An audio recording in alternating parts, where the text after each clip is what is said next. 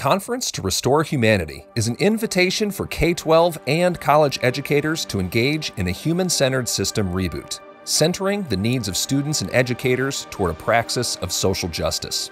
The traditional conference format doesn't work for everyone. It's costly to attend, environmentally unfriendly, and it doesn't allow everyone to engage or have a voice in the learning community. Our conference is designed around the accessibility and sustainability of virtual learning, while engaging participants in a classroom environment that models the same progressive pedagogy we value with students. Instead of long Zoom presentations with a brief Q&A, keynotes are flipped, and attendees will have the opportunity for extended conversation with our speakers, Dr. Henry Giroux, the founding theorist of critical pedagogy, Dr. Denisha Jones, educator, activist, and co-founder of Black Lives Matter at School, and the Circle Keepers from Harvest Collegiate High School in New York City, a student collective focused on social justice. And instead of back-to-back online workshops, we are offering asynchronous learning tracks where you can engage with the content and the community at any time on topics like anti-carceral pedagogy, disrupting linguistic discrimination, designing for neurodivergence, promoting childism in the classroom, and supporting feedback over grades. The Conference to Restore Humanity runs July 25th through the 28th. And as of recording, early bird tickets are still available. It's $150 for 4 days, with discounts available for individuals from historically marginalized communities, as well as group rates. Plus, we'll award certificates for teacher training and continuing education credits. See our website, humanrestorationproject.org, for more information, and let's restore humanity together. This podcast is funded by Ted Dintersmith, the executive producer of the acclaimed film Most Likely to Succeed, and the author of the best-selling book, What School Could Be. This is Josh Rapoon, and you are listening to the What School Could Be podcast. Before we start the show, please consider joining the rapidly growing What School Could Be global online community. Simply install the What School Could Be app on your smart device, or go to community.whatschoolcouldbe.org. I look forward to seeing you there. Today, my guest is Chris McNutt, a digital art and design educator from Columbus, Ohio. He received his BA in history and his master's in adolescent young adult integrated social studies with a supplemental license in IT from Ohio State University. Since 2014, Chris has been a digital design and social studies teacher at Global Impact STEM Academy, where he has served in a number of roles: progressive lead teacher, curriculum developer, experiential learning implementer, gradeless initiator, and esports coach. In the About section of his amazing resume, Chris wrote, "I'm obsessed with revolutionizing education to meet the needs of students. Instead of standardized tests and rote learning, why not create equitable, authentic, and relationship-centered experiences where students can flourish? Let students lead their educational pursuits." And if that is not enough, Chris is also the co-founder and executive director of the Human Restoration Project, where he serves as team leader, student voice initiative team leader, podcast and professional development host, and content creator, among other roles. One of the most important thought leaders in education today, Dr. Young Zhao, told me that he loves the Human Restoration Project because it is a great example of innovations by teachers and students, which shows us that we all can do something amazing. Progressive educator Dr. Amber Strong Makayao at the University of Hawaii's College of Education said the following about Chris and his work.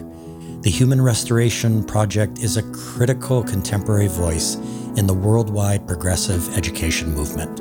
Their forward-thinking materials, professional development, and podcasts are spot on, empowering educators to take action on some of the most important issues in education today. Oh yes, Chris's favorite song is Something About Us by Daft Punk, and his favorite food is sushi.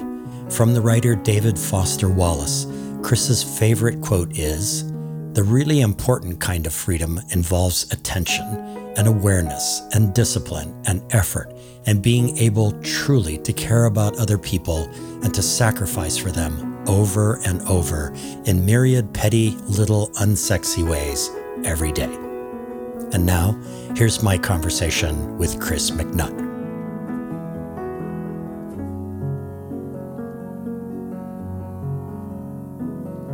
Chris, welcome to the What School Could Be podcast.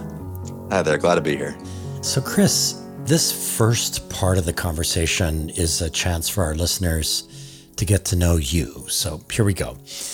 You shared with me some pretty blunt thoughts about your experiences in our K-12 quote system, a word I'm pretty sure you used intentionally. And you described yourself as at times bored, apathetic, even truant. And you found the arbitrary rules of controlling movement and speech to be extremely authoritarian. And I don't want to dwell on these experiences any more than I want to dwell on my own sucky K-12 education. But I do want to ask you if you recall, Chris, the first time or the first moments when you experienced truly student-driven, self-directed teaching and learning. Like, did you ever experience this as a student, or did it have to wait till you became a teacher? Yeah. So I still remember when I was in middle school, I think it was in 8th grade, I had an English teacher. His name was Mr. Beekman. Shouts to him because I'm pretty sure that he was either let go or left the school after the 1 year he was with us. He taught a experiential kind of PBL-driven curriculum where we created actually a film, which is quite funny because that's what I'm doing right now in my class, is creating a film with students where we write the script and study it and act on it and videography and all that kind of stuff. And I remember sitting through that class and I actually didn't like it. I was very confused by it. I remember I thought that we sat around a lot and didn't do very much. I felt like it was very unstructured and I was very much used to the kind of do as I say model. And although it was fun at times, it mostly felt like socialization. And I was like getting away with something, not really that I was learning something. But what's interesting is, like, I don't know, 5, 6, 7 years later, after I was in college and really graduated from college and I became a teacher, that's one of the few things in school I remember. Like, I remember days of class, specific lessons we did. I remember specific conversations I had with Mr. Beekman. I remember so much about that class, whereas I couldn't even tell you, like, I'm not even positive I know my 9th grade English teacher's name. So it really did have quite a massive impact on me, even though I didn't necessarily understand it at the time. And when was that moment when, as a teacher, you began to sort of understand that you were, along a journey to liberate your students from authoritarian constructs? Like, what is that story? How did that unfold? Yeah. So even though in college, and really the reason why I became interested in teaching was reading like Bell Hooks and Paulo Freire and talking about critical pedagogy and understanding authoritarianism. When I first started teaching, I was pretty traditional. I had this kind of sheet that differentiated, quote unquote, different types of lessons where, like, it would be one day we do a quiz, one way we do a game, and one way we do some kind of activity. And it was pretty monotonous, to be honest. We did a quiz every other Friday. We had our units, and that was that. And I remember my second year teaching, I had walked into one of my friend's classrooms. She taught 10th grade, I believe, biology. And for whatever reason, they were talking about industrialization and the Industrial Revolution, which in a traditional history curriculum, that is a month-and-a-half topic. That is a huge one. It's the main thing you want to cover for the standardized test. So she was asking basic questions like, when was it? Or what was it about? And no one knew. Like, not one person raised their hand. No students even knew the concept of it. And I recognized at that time, I felt terrible because I left that room thinking, why am I doing any of this? This seems absolutely purposeless. I failed as a teacher, but the kids did well on the test. So something must be disconnected here between what I'm doing and the results that I want. And there has to be a reason why I would make my class this boring if it doesn't lead to anything. Like, what is the purpose of all of this? So it caused me to really go back and reflect on those books. I reflected specifically on Teaching to Transgress by Bell Hooks and consider, why am I having my class this way? And I quite literally threw out the curriculum the following day and had students direct their own lessons in government. And it was fascinating. We didn't cover nearly as many of the standards, but it was awesome. Yeah, that's so interesting. We'll come back to bell hooks a little bit later because I actually want to ask you specifically about teaching to transgress. But there was this moment for me, Chris, when I was teaching AP US history, which is the worst grind on planet Earth, along with all the other AP courses as well. Yeah. And I finally got so frustrated with it that at the beginning of the year in September, late August, just decided to teach it backwards. So I started at the end of the course with Barack Obama, who had been elected just a year before, and went backwards to the very beginning. And it was a magical experience with the kids. Did they do well on the AP exam? Not that great, but they didn't care. They were just thrilled to go through the course this way. So I really hear you about this. And so you also mentioned that you were, and this is what I was referencing earlier about the things that you said about the K-12 system. You mentioned you were, quote, a bit too obsessive of video games. So what I want to ask, I want to ask about this. We both listened to an Ezra Klein podcast with the games philosopher C. Nguyen. And Nguyen argues that the wonder of real games presents a wide, wide landscape of possibility. And on the other hand, the gamification of things like Twitter or grades funnels our values down a pre-established path. We become stuck in a narrow channel or a straitjacket, if you will, unable to really ask questions or reflect. So I wonder, Chris, what you think about all this. Like, what's happening in schools with the gamification of learning? What are the bright spots? What are the red flags? And how has your early obsession with games informed your work in the here and now today as an educator? Yeah, that's a great question, because that's a huge part of actually what I focus on, because it blends a lot of the things that I love. A book comes to mind right away that really informs my view about that exact question of connecting behaviorism to gamification to gaming to schools. It's by this guy, Teenan Sylvester, who wrote this book called Designing Games. And he made the video game called RimWorld, which is a pretty popular indie game, as in like it's not as popular as most. And that book talks about how you can use game design for good and you can use game design for evil. If your objective is to hook people in and generate as much income as possible and have this kind of B.F. Skinner style behaviorist lens, that's when you lead into systems that are like mini mobile games or games that kind of addict kids, designing social media algorithms so that you almost feel forced to pay attention to them, and the dopamine of it makes you want to hone yourselves in, versus a game that you enjoy because it's art and because it's fun and because you want to explore it.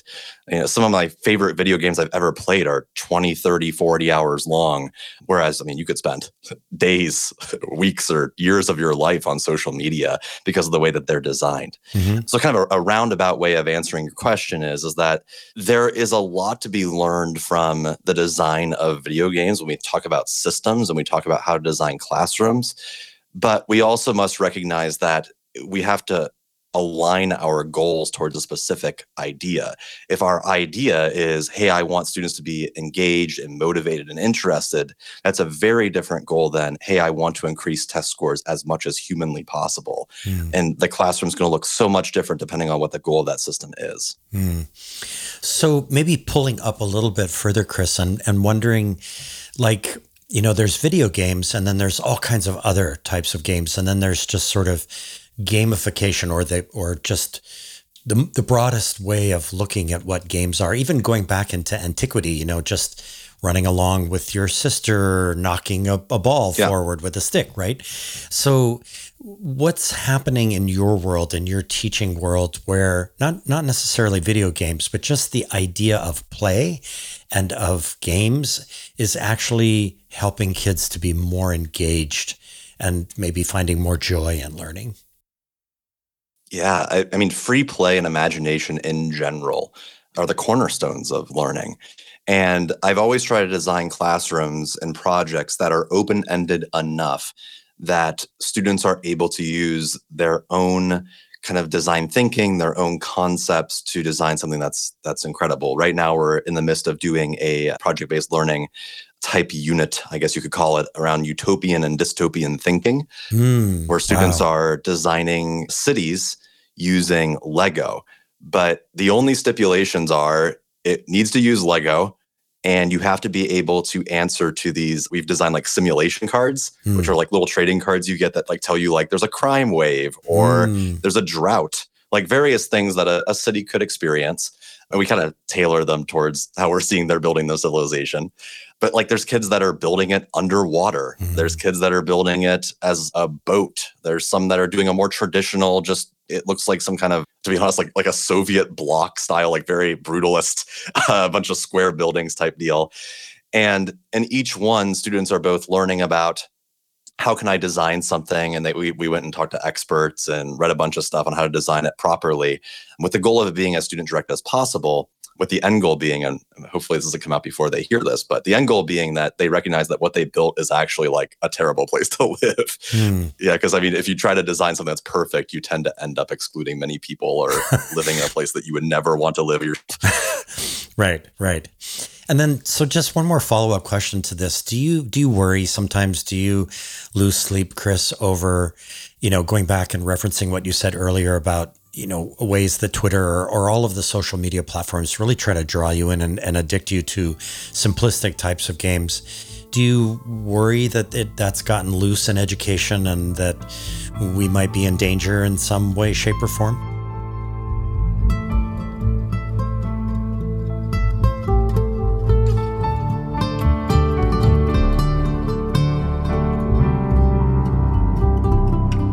Yes, definitely. Profoundly. I mean, Teach Like a Champion is the #1 selling book in education.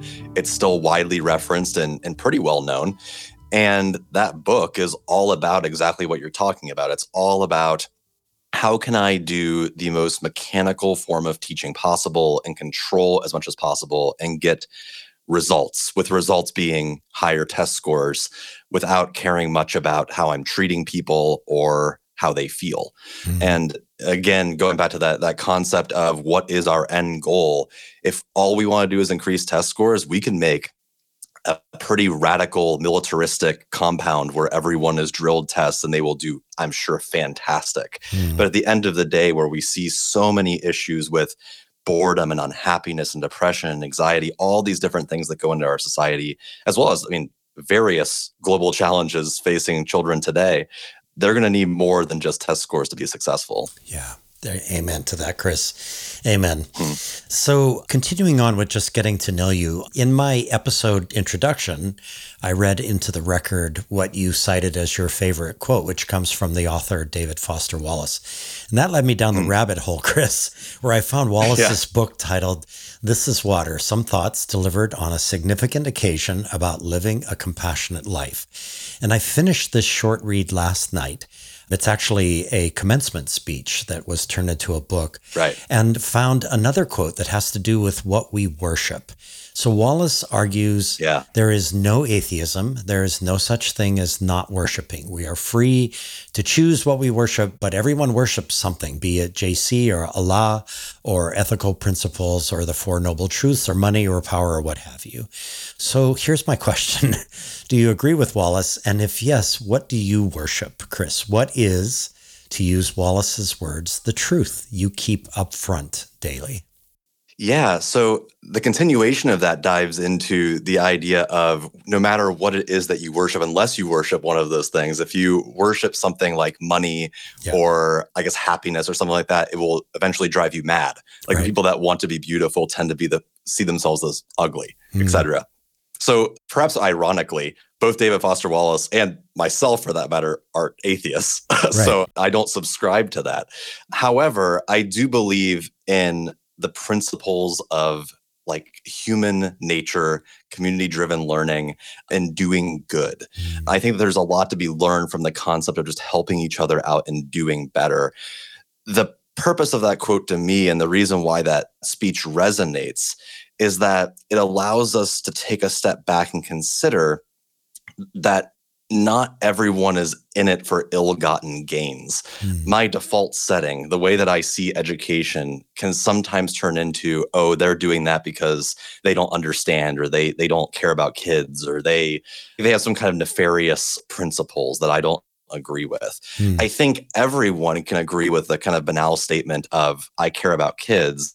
My goal is to try to convince people that the thing that you're caring about is not necessarily what you're doing. I'm going to try to convince you that we need to change goals slightly so that you can do the thing that it is that you want to be doing, if that makes sense. Yeah, absolutely. It was a short read, and now I realize I'm probably going to be carrying it around with me for a little bit, like a psalm book, because you go back to it over and over and over again. And it got me thinking, Chris, like I love what you just said. And I was thinking, that I think I'm not sure that I would call it worship at this point, but the point of this podcast is kind of 1,000 points of light, that there is a belief deep inside of me that out there are amazing educators in every nook and cranny possible, in every state, everywhere. And it's just going to take time to kind of make those stories available to people. I don't know that I'll get there. I won't get to that promised land, that 1,000 points of light. But I truly believe, almost to the level of worship, that innovation in education, that the joy of education really comes from the grassroots, from teachers themselves. And I wonder what you think about that here at this point in your career. Yeah, I mean, to me, and it's an organizational goal, we'll probably get to that later, but to me, grassroots is the way that we see change. I'm always heartened to see that on social media, there are folks constantly sharing the awesome work that they're doing in their classroom. And as a result, they're networking, connecting with others. And that's something that has never been possible before. Right. We've seen various movements all the way back to like the free schools movement and really before that of educators doing some really fantastic things and switching up the model. But ultimately, it's just died out. There's so much pressure to not do things a certain way and to go back to that standardized model that it can be difficult to stay steadfast and stay with it. And it's my hope that through the advent of social media and just being able to connect with others in a new way, that we can grow that grassroots movement and really organize for change. Yeah, it really is going to take a human-to-human connection. And we'll get into that a little bit later in the Human Restoration Project, which you are co-founder of. So Chris, one more question before we go to our first break. I love asking educators about ways that they serve their communities outside of their, quote, day jobs. So you noted that you have done some work for the Debt Collective, which is at debtcollective.org. And I spent some time at their website, which got me fired up about an issue that frankly kind of pisses me off, which is federal student loan debt. And so total federal student loan borrowers as of last month, Chris, is 43.4 million Americans. And the total outstanding federal student loan debt is 1.6 trillion at this point. So I would love your perspective on how we reached this astounding statistic, this place, and what we need to do about it. Like, what do you think about this? Yeah, so that's a complicated question, but I'll do my best to answer it. First off, I will say, if anyone from Debt Collective is listening, I'm going to do more. I haven't done too much just yet, but I plan on getting a lot more involved now that I'll have a little bit more free time here in the summer. But in terms of this issue of student debt, I mean, that number you're referencing, I mean, it's something like 30,000 roughly average dollars per person, which is a wild amount of money. And I mean, personally, I believe I'm about $65,000 in debt, and I've been making payments for 8-9 years, and I owe more than when I started, which is always a good feeling when you check that balance account. And I'm not positive on the reason why this occurred. I can speculate for greed reasons, but I can at least argue for the reason what's important for that to be forgiven or abolished even. Even though I do believe there's extreme power in higher education, I also want to make sure that's clear that I don't think that everyone should have to go to college either. But we should create a world where everyone can go to college without that need for competition. We should want the most learned people in the world, because we want to be able to change the world and we need as many learned people as possible. And the amount of financial pressure that this puts on people, especially teachers who generally don't make much money and who should make more, it's just another problem. It's just another nail in the coffin for this profession, especially when other industrialized countries have figured it out. Most of them have close to or free tuitions. And I also think about, there's a book called The Inner Level. It's by Kate Pickinson and Richard Wilkinson, and it talks about how much better societies are when they're more equal.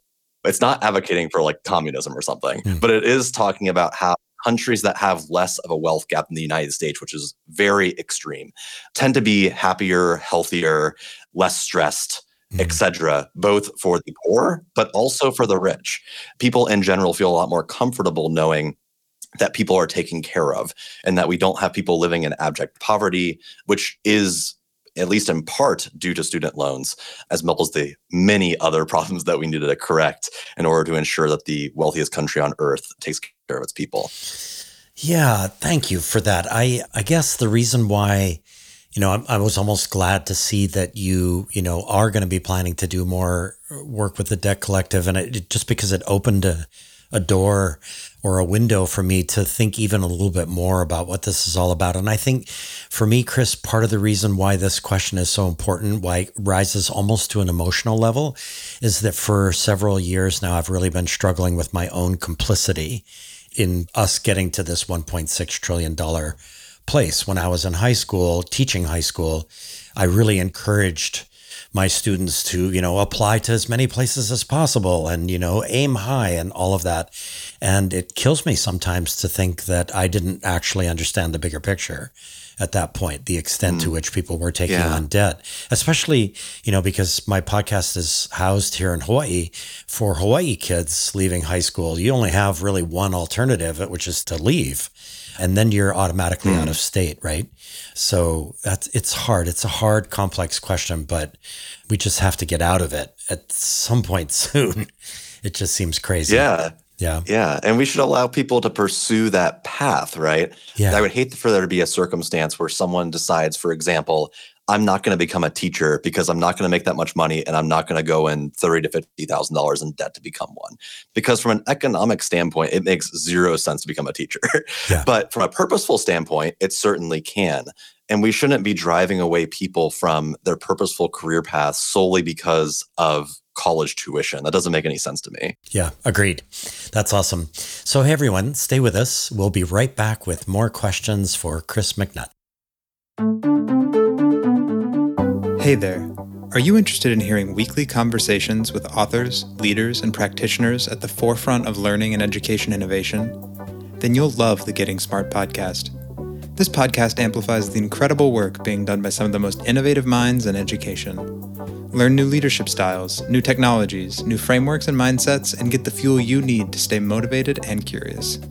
Together, we can empower all learners to thrive. It's available at gettingsmart.com or wherever you listen to podcasts. Hi, friends. This is Toy Hirschman from EntreEd. It is my great honor to uplift this excellent podcast, What School Could Be. As always, we are super excited to support innovation in education. We've been lucky enough to feature some of the incredible What School Could Be educators on our podcast. If you are looking to be inspired by entrepreneurs and entrepreneurial educators and other great minds from across the world, check out the EntreEd Talk podcast, and please like and subscribe and leave a review. Thanks for tuning in. Hey everyone, we are back with Chris McNutt, co-founder of the Human Restoration Project and a digital art and design educator at the Global Impact STEM Academy, which is an early college high school in the great state of Ohio. So Chris, let's talk a bit about your work as an educator at the Global Impact STEM Academy in Ohio. I want to do a rapid fire round of questions and prompts. Let's have you give rapid fire brief responses, okay? Okay. This is the fun stuff of teaching and learning, the things educators might be sparked by. And these are questions or prompts that are all sparked by your projects that you are working on that you shared with me. So here we go. Okay, number one. Comic Con, comics and the theme of injustice. Like, what is that all about? Yeah, that's an old school one. That's like 5 or 6 years ago. Essentially, students chose a topic they were passionate about, typically themed around social justice. It could be almost anything. We took the students to a Comic-Con to introduce how superheroes have historically fought for different social justice issues and how they tell those stories. And then students created their own comics and sold them at our annual expo night and raised money for different like charities and things of that nature. It was pretty cool because we got actual comic book writers to get involved. So Chris, it happens in every single episode. We reach this point where I just go, dang it, I wish I was back in school 40 years ago. I really wish I'd had an opportunity to do something like that because, my dad didn't allow comics in the house, but I discovered my brother had a stash under one of his drawers. And I was amazed by these stories of these superheroes and the issues that they were working on. So anyway, there you go. The moment is there. It happens every time. Okay, number 2. What do our listeners need to know about a zero waste initiative at Global Impact STEM Academy?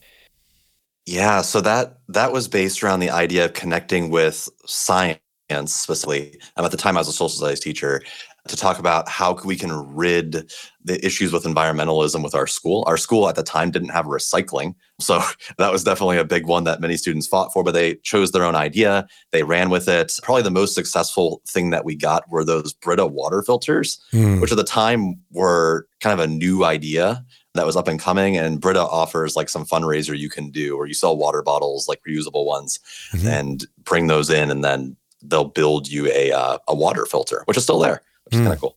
Wow, that's awesome. So working with a local historical society around archival work and historical presentations, wow, tell us more. This was a multi-year one. I always did this one. There is an archives maybe less than a mile away from the school. So within walking distance, which is awesome. And they gave us free reign. It's really cool. It's very Indiana Jones-esque, like that scene where they have the ark hidden and it has those giant warehouse type stuff. And the kids get the gloves on and they go back there and they can find documents all the way back to about like 1820. And they could do whatever they wanted. I didn't really care. I said, choose a topic. Here's a bunch of ideas that might spark some imagination. They chose a topic, they dug up a bunch of old stuff, and they spoke to people about it and shared our local town's history. Springfield, Ohio is maybe not in the best shape that it ever has been. It was a Rust Belt city, but it has a fascinating history that dates back about 200 years. And that students are always like thrilled to see, like they can find their house records from 100 years ago or whatever. Wow. So I taught history for 17 years, Chris, and you just gave me goosebumps. That's the kind of stuff that really gets me fired up. And I'm imagining that the kids in a way might be seeing the rebuilding, if you will, or the reimagination of Springfield as that process where you get to know its history. Wow, that's amazing. Yeah. All right. Student written, directed, budgeted, and performed plays about your community's history. We want to know more. Yeah, so similar concept. So we still use the archives for this one. We put a twist on it because the students were, for whatever reason that year, they were very interested in theatrical performances. So this was the first project I think I ever did that was entirely student-led. I had them develop everything. They were the directors, they were the script writers, they were the prop builders, the financial people. I essentially went to administrators and said, hey, I need a budget for this. They gave me a budget, and then I turned everything over to them and said, here are some recommended deadlines, but you can work around them however you see fit. At the end of it, we ended up with 3 out of the 4 periods, they're block periods, produced a theatrical performance. One did a movie, and they were all incredible. And they tackled some deep topics. Like one group did an issue around opiates, which not so fun fact. Springfield, Ohio, I believe, is the second highest opioid use in the United States. And they were talking about like what this abuse leads to and why it's a problem, and like how basically like prisons don't adequately prepare people for rehabilitation. Some really serious stuff. And I thought it was done beautifully. I loved it. Wow, this is amazing. It's like a fireworks show. All right. A student-created video game project featuring veterans' stories. Yeah, this is my personal favorite. So our administrator actually met a guy at a bar who operates a nonprofit called Stack Up, which is a veterans group where they meet and play video games, but it also acts as a support community for various mental health and physical assistance for veterans, especially younger veterans. And essentially, because I do have some kind of background in game design, at least some experience in it, I said to the kids, hey, we should make video games. How cool would that be? And obviously that's an interesting thing. Everyone's interested in that for the most part. And the idea was we worked with these veterans who are all probably in their 30s, maybe 20s even. The kids chose a veteran to talk to. They interviewed them multiple times throughout the year, sometimes like written, sometimes via Skype, learned their stories. and made games that shared kind of uncomfortable experiences. A lot of people that don't play video games don't know that there are a lot of games that tackle some really serious stuff, anxiety, depression, PTSD, things that people experience, like raw emotion. And the ability to translate that into an authentic game that tells a story like that is both a challenging but also very meaningful task. So the students learned about these veterans who were very open, perhaps sometimes too open about their experiences. I think was a really powerful moment for these kids. And we did like a video game convention for our Expo Night that year. And people came, we raised money for the Stack Up charity, and we raised a considerable amount of money. It was really, really, really cool. Wow. That's just absolutely awesome. All right. One more, Chris. So I think you've already sort of referenced this before, but the Stack Up Lego Utopias, what was that about? Yeah, so that's the one we're currently working on right now. Fingers crossed it's successful. We've always known that kids really wanted to work with Lego, but we weren't really sure the best way to do it.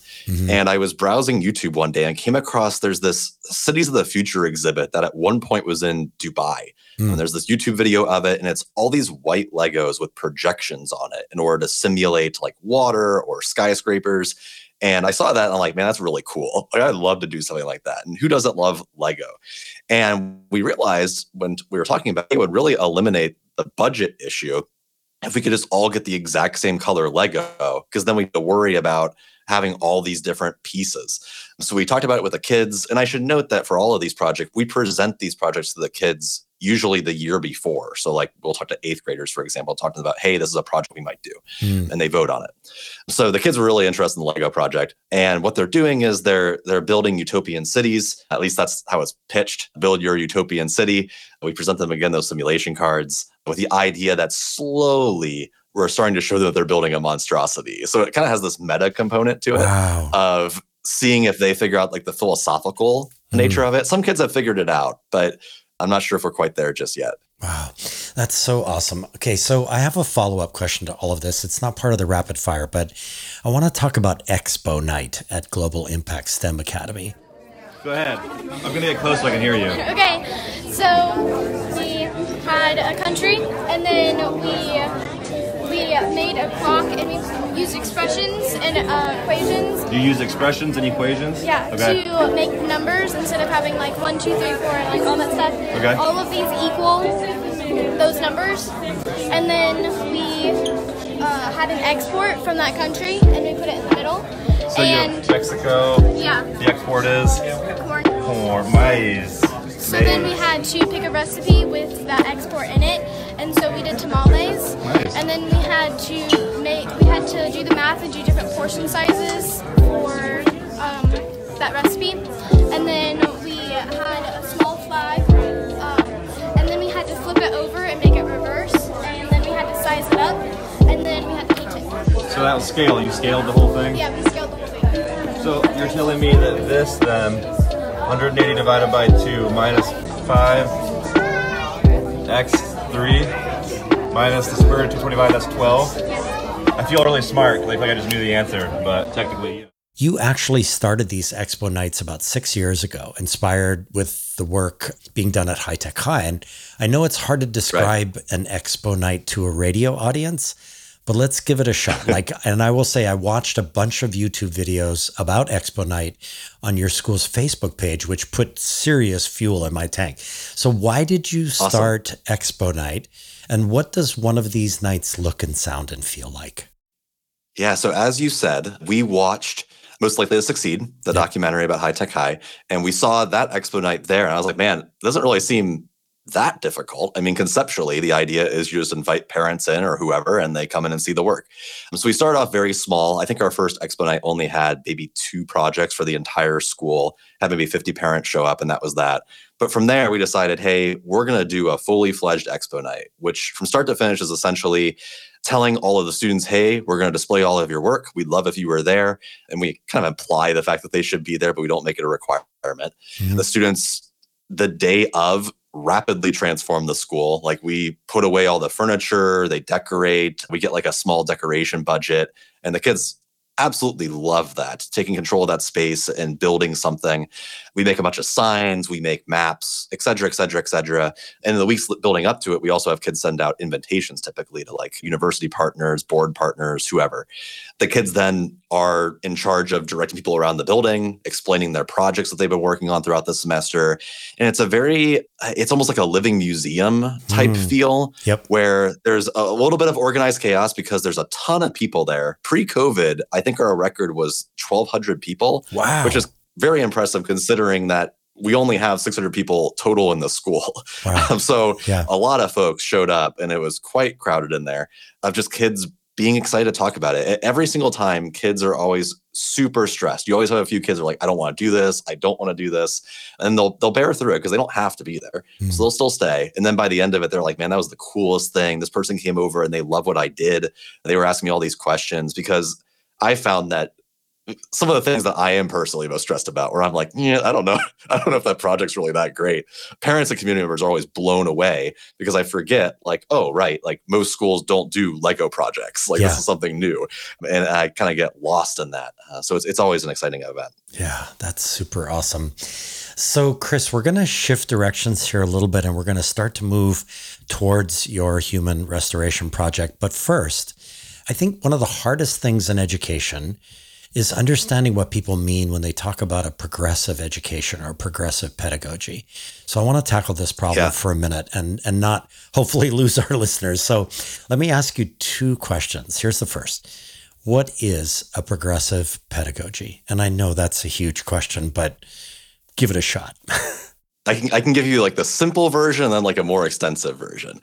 Okay. So a simple version, like in one sentence, a progressive education is creating a human-centered education that's focused on engagement, motivation, and well-being as opposed to standardized test scores.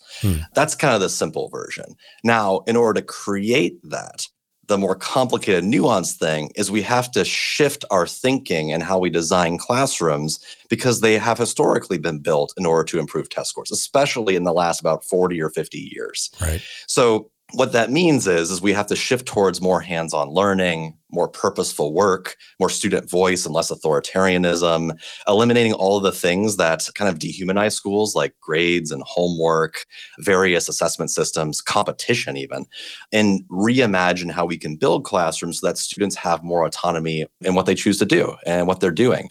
And some of that's quite radical, like things like multi-age learning, eliminating grades altogether, and also in building inclusive spaces, because you can't have a human-centered classroom if everyone's not respected and valued for who they are. So there's a lot that goes into this. There's a lot of different moving parts, but at the end of the day, it's about shifting away from that standardized model towards something that promotes human flourishing. Okay. So the second part to the question is, I'm going to read a quote from a document you shared with me. Quote, "This conversation in education finds itself nested inside other necessary social movements for change, from climate change to Black Lives Matter and police and prison reform, even to the very nature and impact of capitalism itself," unquote. So what do you mean by nested, Chris? What happens when you nest progressive pedagogy in these movements and reforms and constructs?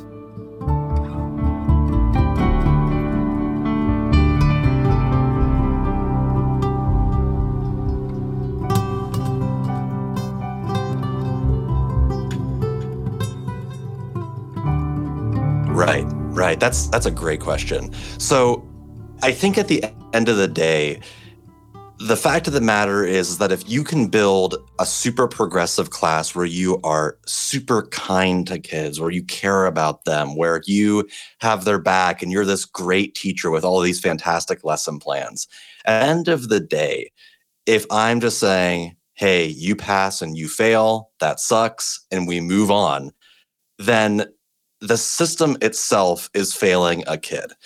It sucks for the teacher because that's probably is not the end goal that they want. But if our systems outside of the classroom mean that kid that fails might fail at life, like they might not be able to be successful, they might be poor, they might not be able to escape poverty, they might have to deal with other various, problems facing their family life.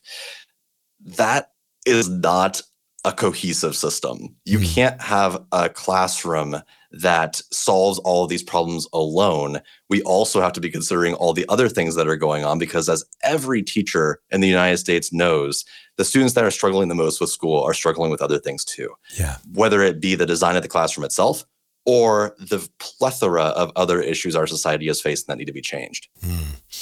Wow, that's awesome. Okay, so that leads us then to the Human Restoration Project, which is going to be the major focus of your life very shortly. It has been a major focus of your life for a while now. So not really exactly rapid fire, but I'm going to have you briefly respond to a series of prompts, which I hope will allow our listeners to really understand what you and your partners are doing here. So here's the first one. What is the most important thing our listeners need to know about the Human-Centered Schools Network?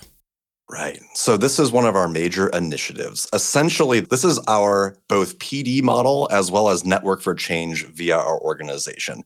It uses teacher action research, with the goal being that teachers are the ones creating a lot of this content, which is informed by student voice. So we actually come into schools, we do focus groups with students, learn from students, we analyze that, we share it with teachers, and then we help teachers do the things that they want to do.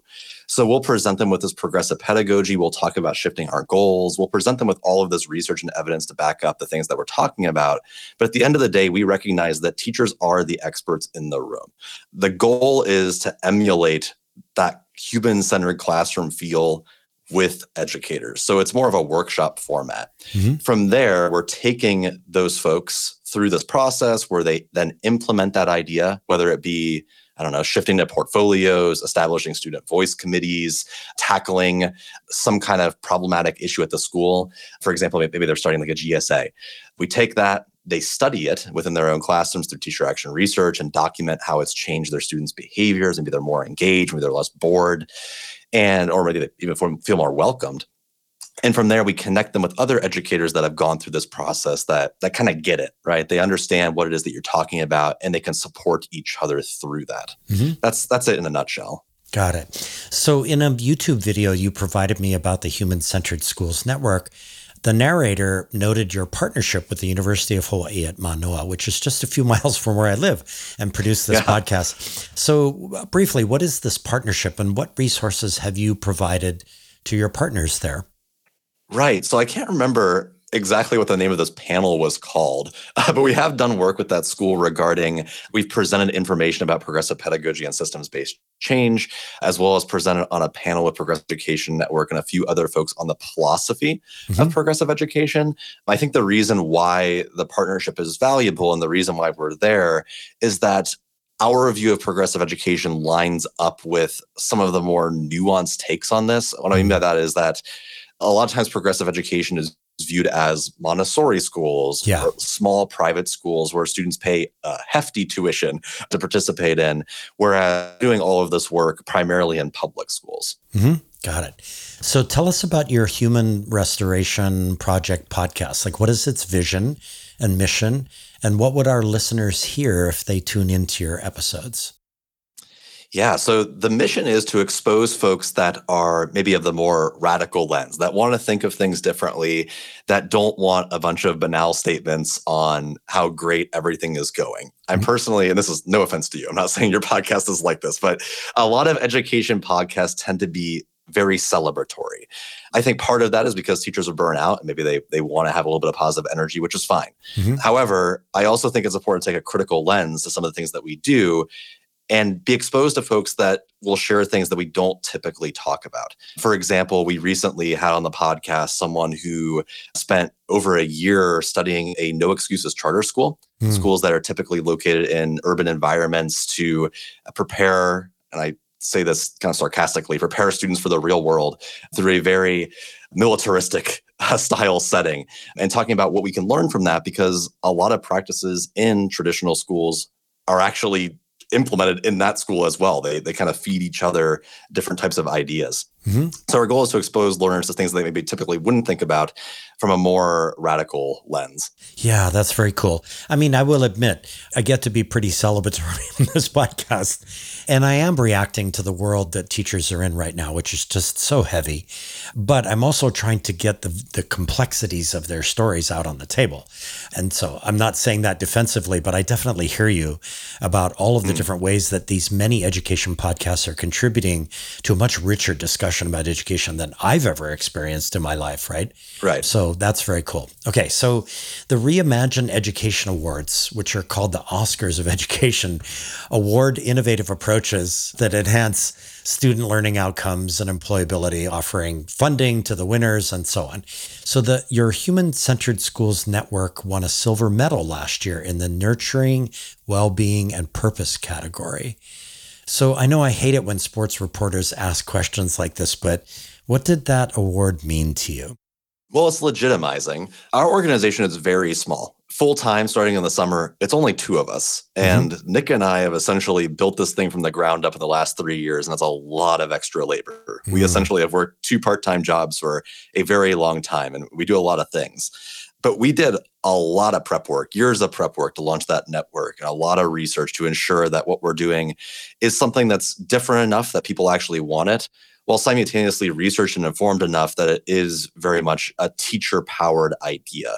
One of my pet peeves surrounding PD, as I'm sure you were aware that you were a teacher, is how boring and repetitious it is. You kind of get presented the exact same thing over and over again. You're sitting in a room with a bunch of other people. You're like, why am I here? I already know this. Or it's just really boring. Yeah. And it doesn't treat you like you know what you're doing. We wanted to design something that was a framework so that way we're not really telling you what to do. We're just using the best possible research to help you do the things that you're already doing better. That's awesome. And so kind of along those lines, the Restoration Project is putting on at least from my view, when I read through it, a very atypically crafted conference this summer of 2022 called the Conference to Restore Humanity. This is a lofty goal. So this is your moment to make a pitch to our listeners. Where do they find out more about this, and what would be reasons you'd want to participate? Yes. So this is coming up July 25th to the 28th. It is a reimagined conference, and it's designed with teachers in mind. So essentially, this is a virtual conference. It's relatively cheap. It's $150 early bird if you're listening to this in time. And we've invited some awesome folks. We have Dr. Henry Giroux, who's the founder of Critical Pedagogy, Dr. Denisha Jones of Black Lives Matter at School, a group of high school students called the Harvest Collegiate Circle Keepers, who do a lot of transformative work around social justice, and all of these amazing courses that you can take to really push your thinking on progressive ideas. The reason why it's different is that we've recognized that virtual conferences can be done different. You don't have to do them mirroring the traditional way of doing things. And I wanted to ensure that we design something that valued teachers' time, and recognizing the fact that not everyone has time to just sit there and stare at a Zoom for 8 hours a day, which could be a lot. So the keynotes are flipped, as in you watch the keynote beforehand at your own time, and then the hour-long session is all Q&A. So you just have a healthy community conversation with Denisha Jones or Henry Giroux or the high school students about what you learned, which in my opinion is always the best part, is the Q&A. Yep. And then the courses are all asynchronous, as in they're self-paced. So things will be posted every single day that are resources that you can work with. There's a chat that you can utilize, as well as some office hours. And you just work through that however you want to work through it. You can do a couple things a day. You could wait till the end. You could not do it at all and just catch up on it later. Because at least when I go to conferences, the most valuable things I take away are the conversations I have with other people, like in the hallways, the Q&A sessions where I kind of dive a little bit deeper on my own specific circumstance, and the packets upon packets of resources I get where I'm like, hey, I can maybe use this one day. The actual time spent listening, sadly, is not always the best part. So we wanted to design a way that you could still utilize that. It's recorded. You still have it. But recognizing that we can do something different. Awesome. And what's the URL where people can find out more about it? You could just visit our website. It's humanrestorationproject.org. That's perfect. So Chris, one more before we go to our second break. And I saved this one on purpose as the last of these prompts about the Restoration Project. I spent a lot of time at your website, at the Human Restoration Project website. And one of the pages that really stopped me in my tracks was your 100 days of listening. So Why 100 days of listening? It's even hard to ask this question. Like, how do I ask this, Why 100 days of listening? And if you watch the video at the site about the 100 days of listening, why start with a question that delves into the meaning of a good life? So this was a partnership between us and another organization called Re-Envision Ed with Dr. Aaron Robb, who's an awesome individual who focuses on student voice as well. And the idea behind this project was we need to understand what it is that we're trying to change and what it is that people want out of their education and out of their classroom, starting with students. So the idea was to launch this with the start of a new administration. So we launched this in fall, no matter who it was going to be. The first 100 days of their administration, we're going to help inform nonprofits, schools, teachers, and government officials about, hey, this is what people want from their schools. And we ask questions like, what is a good life? What is a thriving community? These big, multifaceted questions so that we can ensure that everyone's on the same page. And as sort of predicted, the students that were involved with this, which more than 50% of the people that were involved were students, said just such powerful, moving things about what they wanted. They talked about how school often was maybe not so great, that sometimes they felt like they were being picked on or that teachers didn't care about them, or sometimes they had a great teacher who loved them and cared about them, but they were so stressed about their grades, and how they wish that school focus more on who they are as a person and what it is they will be, and help them discover those things and explore their different options, which is heartwarming because that's the work that we're doing. It aligns perfectly with things that we kind of already know, and it's kind of common sense. But it's a really powerful experience to go through that website because it's all audio chunked out. So we went through and analyzed it with a team, which is also comprised primarily of students and young people. Went through that and developed themes and audio excerpts and art that you can look through and highlight and see how students, community members, parents, family members, et cetera, talk about these concepts and why it's important. I think, Chris, there have been so many moments in the episodes that I've produced where it seems like the best reimagining of education starts when you ask the kids what they think about what's going on in their lives and their learning first. There's so much that comes out of that. And so I think that's why this kind of stopped me on my tracks. And I watched that video and it was just like, wow, listen to what these kids are saying. And it must have been really neat to be able to put that video together. Is that right? Yeah. I mean, to be fair, for that video, I didn't really do much. That's all produced by high schoolers, a high school student and a college student. Of course, so I'm just there for the ride. Right. But yeah, watching it was incredible. Yeah, that's awesome. So hey everyone, stay with us. We'll be right back with more questions for Chris McNutt. This is Guy Kawasaki. If you want to learn how to be a remarkable person, please check out my podcast, Remarkable People. I interview people like Roy Yamaguchi, Margaret Atwood, Jane Goodall, Stephen Wolfram, Steven Pinker, Ariana Huffington, and Steve Wozniak. The point of the podcast is to help you become a little bit more remarkable. To learn more, go to remarkablepeople.com. Thank you.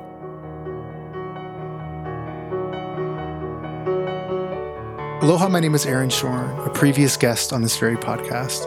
I am also now head of growth and community at Hawaii's own Unruler. Unruler is a collaborative mobile and web platform that accelerates innovation, grows culture and community, and celebrates learning. Learners post multimedia, tag their learning, and through comments are able to work together asynchronously. Each post is a moment of learning that forms the foundation of a joyous learning journey. We can be found at unrulr.com. Mahalo.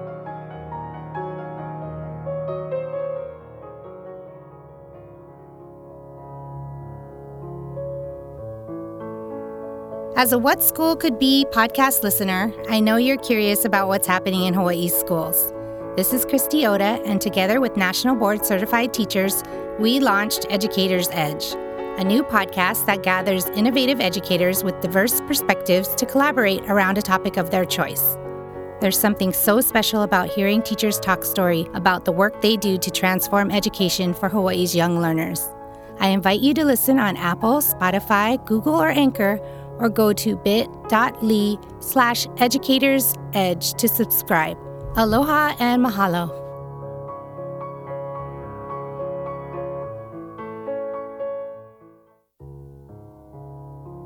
Hey everyone, we are back with Chris McNutt, a digital art and design educator at the Global Impact STEM Academy, which is an early college high school in Ohio, and Chris is the co-founder of the Human Restoration Project. So Chris, I want to return to something that you mentioned earlier in the hour. You listed Teaching to Transgress by the author Bell Hooks as your favorite education book. And I've not read this particular book. I've read Bell Hooks before, but I did read a review of it in the New York Times, which I will quote here. Quote, "A genuine pedagogy of liberation, Ms. Hooks suggests, will honor the need of marginalized groups to assert positive identities while rigorously challenging their own myths about themselves and the sources of their oppression," unquote.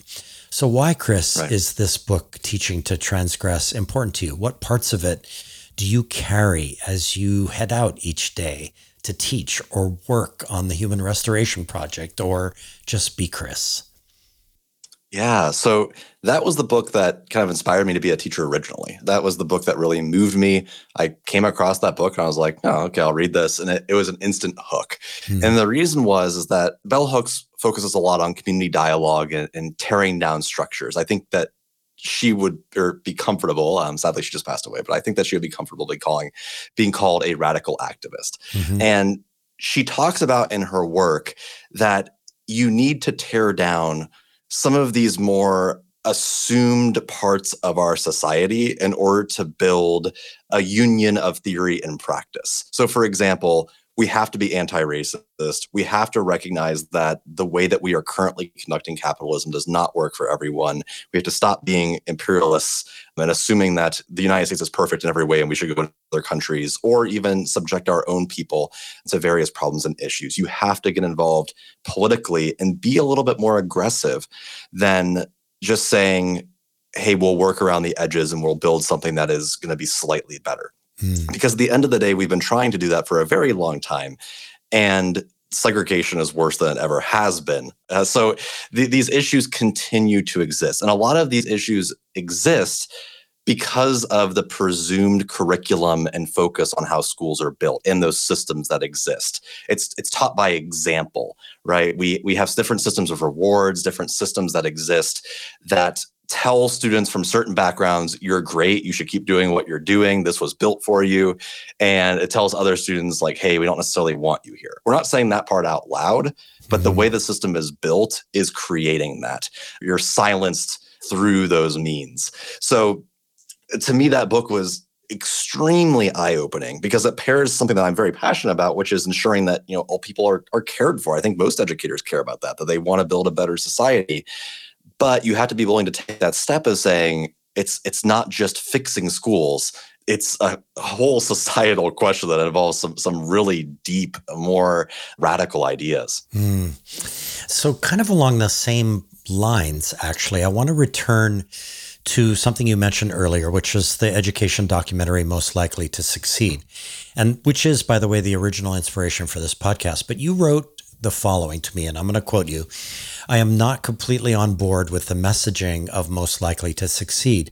I believe in the power of PBL and changing dated curriculum standardization.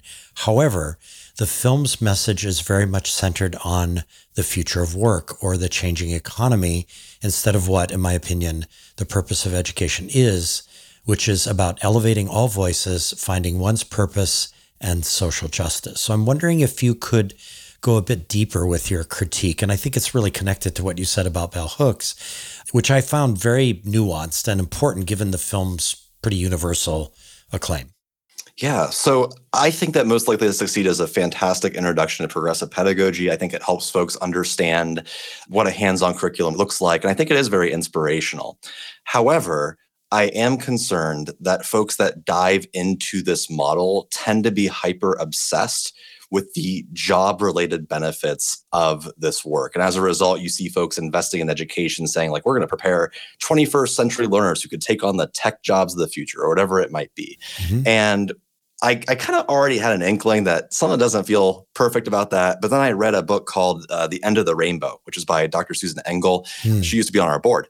And that book talks about how happiness, not money, is the goal of school. The goal of school should be to prepare learners for a future where they are content and successful in whatever way they might want to be. We don't want to just hold up systems that continue to oppress other people. And I've found that in a lot of the dialogue and really the works of Ted Dintersmith and Tony Wagner, there's not a lot of questions about what it means to be successful.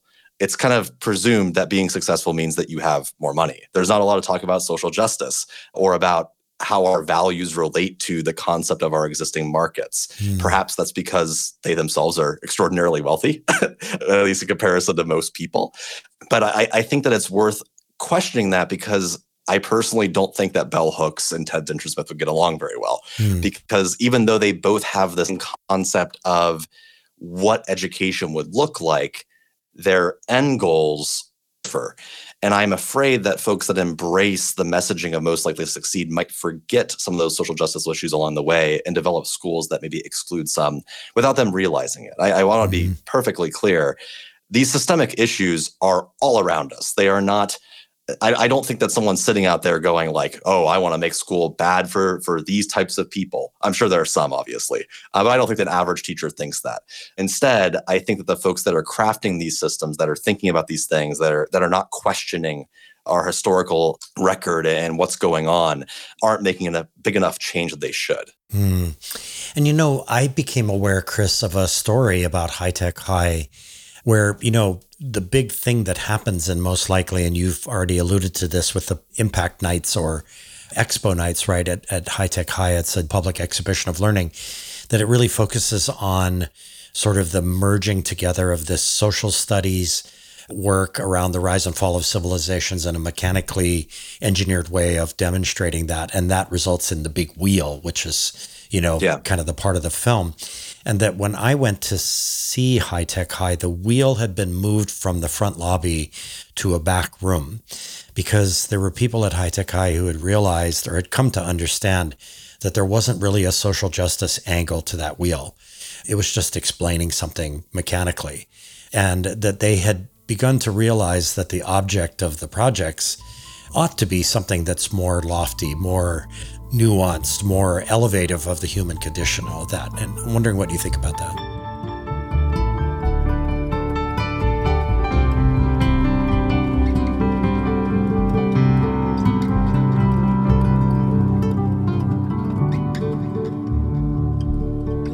Yeah, so not specifically about that situation, because I can't speak to it because I don't know. But I will say that there is a shift in thinking, luckily, towards more concepts of social justice. However, it's still my concern, only that concern can feel relatively tokenistic until you see greater focus on concepts like critical pedagogy, concepts like, I guess, more nailed down ideas of like trans rights, Black Lives Matter, et cetera, where folks are actually doing these things. Like, what are they actually doing to talk about this, as opposed to making relatively minor changes instead of questioning the system? Yeah. I think a good way to put this would be that from a conservative perspective, if we're talking just straight politics, conservatives are kind of like in their own wheelhouse right now in terms of talking about all these problems. And I think it's kind of self-explanatory. However, there is also a critique of liberals, which tend to be the ones that promote public schools, et cetera, that they want to work to prepare people, specifically people in poverty, to better compete in the existing unequal system. As in, they want to create this world where folks are being able to escape poverty because they'll make more money, as opposed to questioning, well, why does poverty exist at all? And that puts a lot of weight on teachers' shoulders, because it makes them think that they're failing if these kids are not receiving the education that they quote unquote need. However, there are mass societal problems that it seems like no one wants to tackle. And it's going to require a grassroots movement for people to actually care about poor people. And I care about people of color and people that are trans, bisexual, gay, et cetera. That's awesome. Thank you, Chris. Here at the end of this awesome conversation, I want to give you an opportunity, and we do this from time to time, to do a couple of shout outs. And this might seem kind of weird the way I do this, but it's kind of a two-parter. You cited Nick Covington, bell hooks, and Alfie Kohn as three major thinkers and doers who have influenced your life. So the two-part question is, first, really want to know who Nick Covington is and what he means in your life. And then the second part is, What ties these three people together and to you, Chris? Like, what's that tapestry that puts you in together with them? Yeah, so Nick has kind of been my partner in crime for the last almost 3 years now. We do all of these things together, right? There's not really one person in charge, despite like our titles or whatever it might be. We've produced a ton of free resources. We have research, we have PD, we've traveled, we've done a lot of stuff. And working an extra 2 to 3 hours plus full days on weekends for 3 years is not a normal person task. So Nick is a rare breed. Yeah. And as a result, like we talk, I mean, a lot. I talk to him almost as much as my wife in terms of like going throughout the day and talking about what it is that we're going to do. And I think that we play off of each other in many ways, surrounding our strengths and how we view education and how we grow from each other. Mm-hmm. And how that kind of ties together is Bell Hooks offers an amazing lens on understanding social justice and understanding critiques of education. As a Black woman, she obviously offers a perspective that Alfie Kohn cannot. And Alfie Kohn brings to the table, I think, a very generalized, approachable understanding of what progressive education is. The Schools Our Children Deserve is probably one of the best books written on progressive education. Mm-hmm. There's a critique of that book. I would say that it doesn't talk about race, I don't think at all, which is why Bell Hooks has to step into the picture. And I think that that's an issue. However, if we're just looking at research and understanding what progressive schools are, I do think that's a really good book to potentially get started with. Wow. That's an awesome way to tie it all together. It really is. And I can imagine that I think one of the things that's come through loud and clear in many of these episodes is the extent to which reimagining education becomes a joyful experience when you're doing it with somebody, when you're working in partnership with somebody. And it sounds like you and Nick have that kind of partnership. You're two voyagers on the same canoe, sailing it in the same direction. Is that a fair way of looking at it? Yeah, and I think it's worth bringing up too for all of those projects that you mentioned in that rapid fire section. All of that is done collaboratively. I don't think I've ever done a project by myself. It's always been in conjunction with other people who help feed that and create that. Yeah, that's awesome. Comic-Con, the Zero Waste Initiative, the Lego Utopias, the student video games with veteran stories, all of that happens as a result of working with other people, right? And that's the best part about the whole thing. So Chris, thank you for coming on the show today. I had such a blast and I learned so much preparing for this conversation. Seriously, I went down so many rabbit holes and it was really exciting to do that. So please stay safe and in good health and good luck with your work restoring humanity to education. Thank you, Josh. I appreciate it.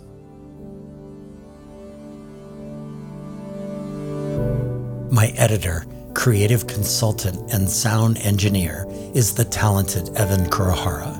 Our theme music comes from the vast catalog of music created by my friend of 40 years, the remarkable pianist Michael Sloan. Producer of 12 albums with over 100 songs, Michael Sloan is featured in Apple Music, Spotify, and all the major music platforms. You can also find his work at his YouTube channel. Michael has listeners in over 100 countries and over 2,000 cities to date. Support these episodes with remarkable, innovative, and imaginative educators and education leaders by giving us your own rating and writing us a review at your favorite podcast store.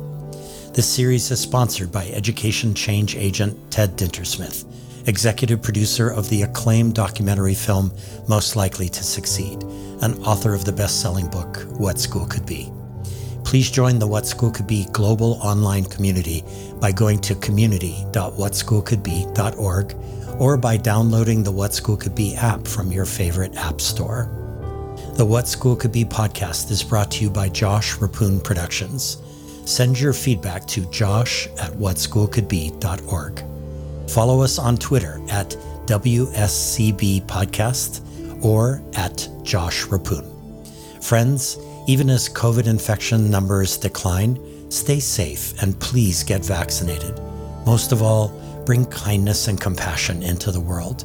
We need a surplus of both right now. Until the next episode, ahui ho and take care.